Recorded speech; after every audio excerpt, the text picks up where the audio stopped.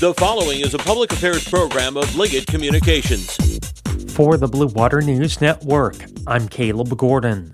St. Clair County's medical health officer, Dr. Annette Mercatante, says she doesn't plan to let up on her countywide mask mandate for K-12 schools. She says so far the mask order has been effective, and despite public pushback, she has no intentions of rescinding it. Despite the outcry, I think it's working well. Knock on wood, we have a lot of schools that are pausing throughout the state, and our schools so far have not found themselves in that corner. That is that issue. The idea of whether we have to extend it, I can't predict. I really hate to do that. We really have no obvious intention. But if we come up the week before the end of the month and things are horrible, then I think we're going to have to rethink it a little bit. That's Dr. Mercatante, and this is the Blue Water Beat.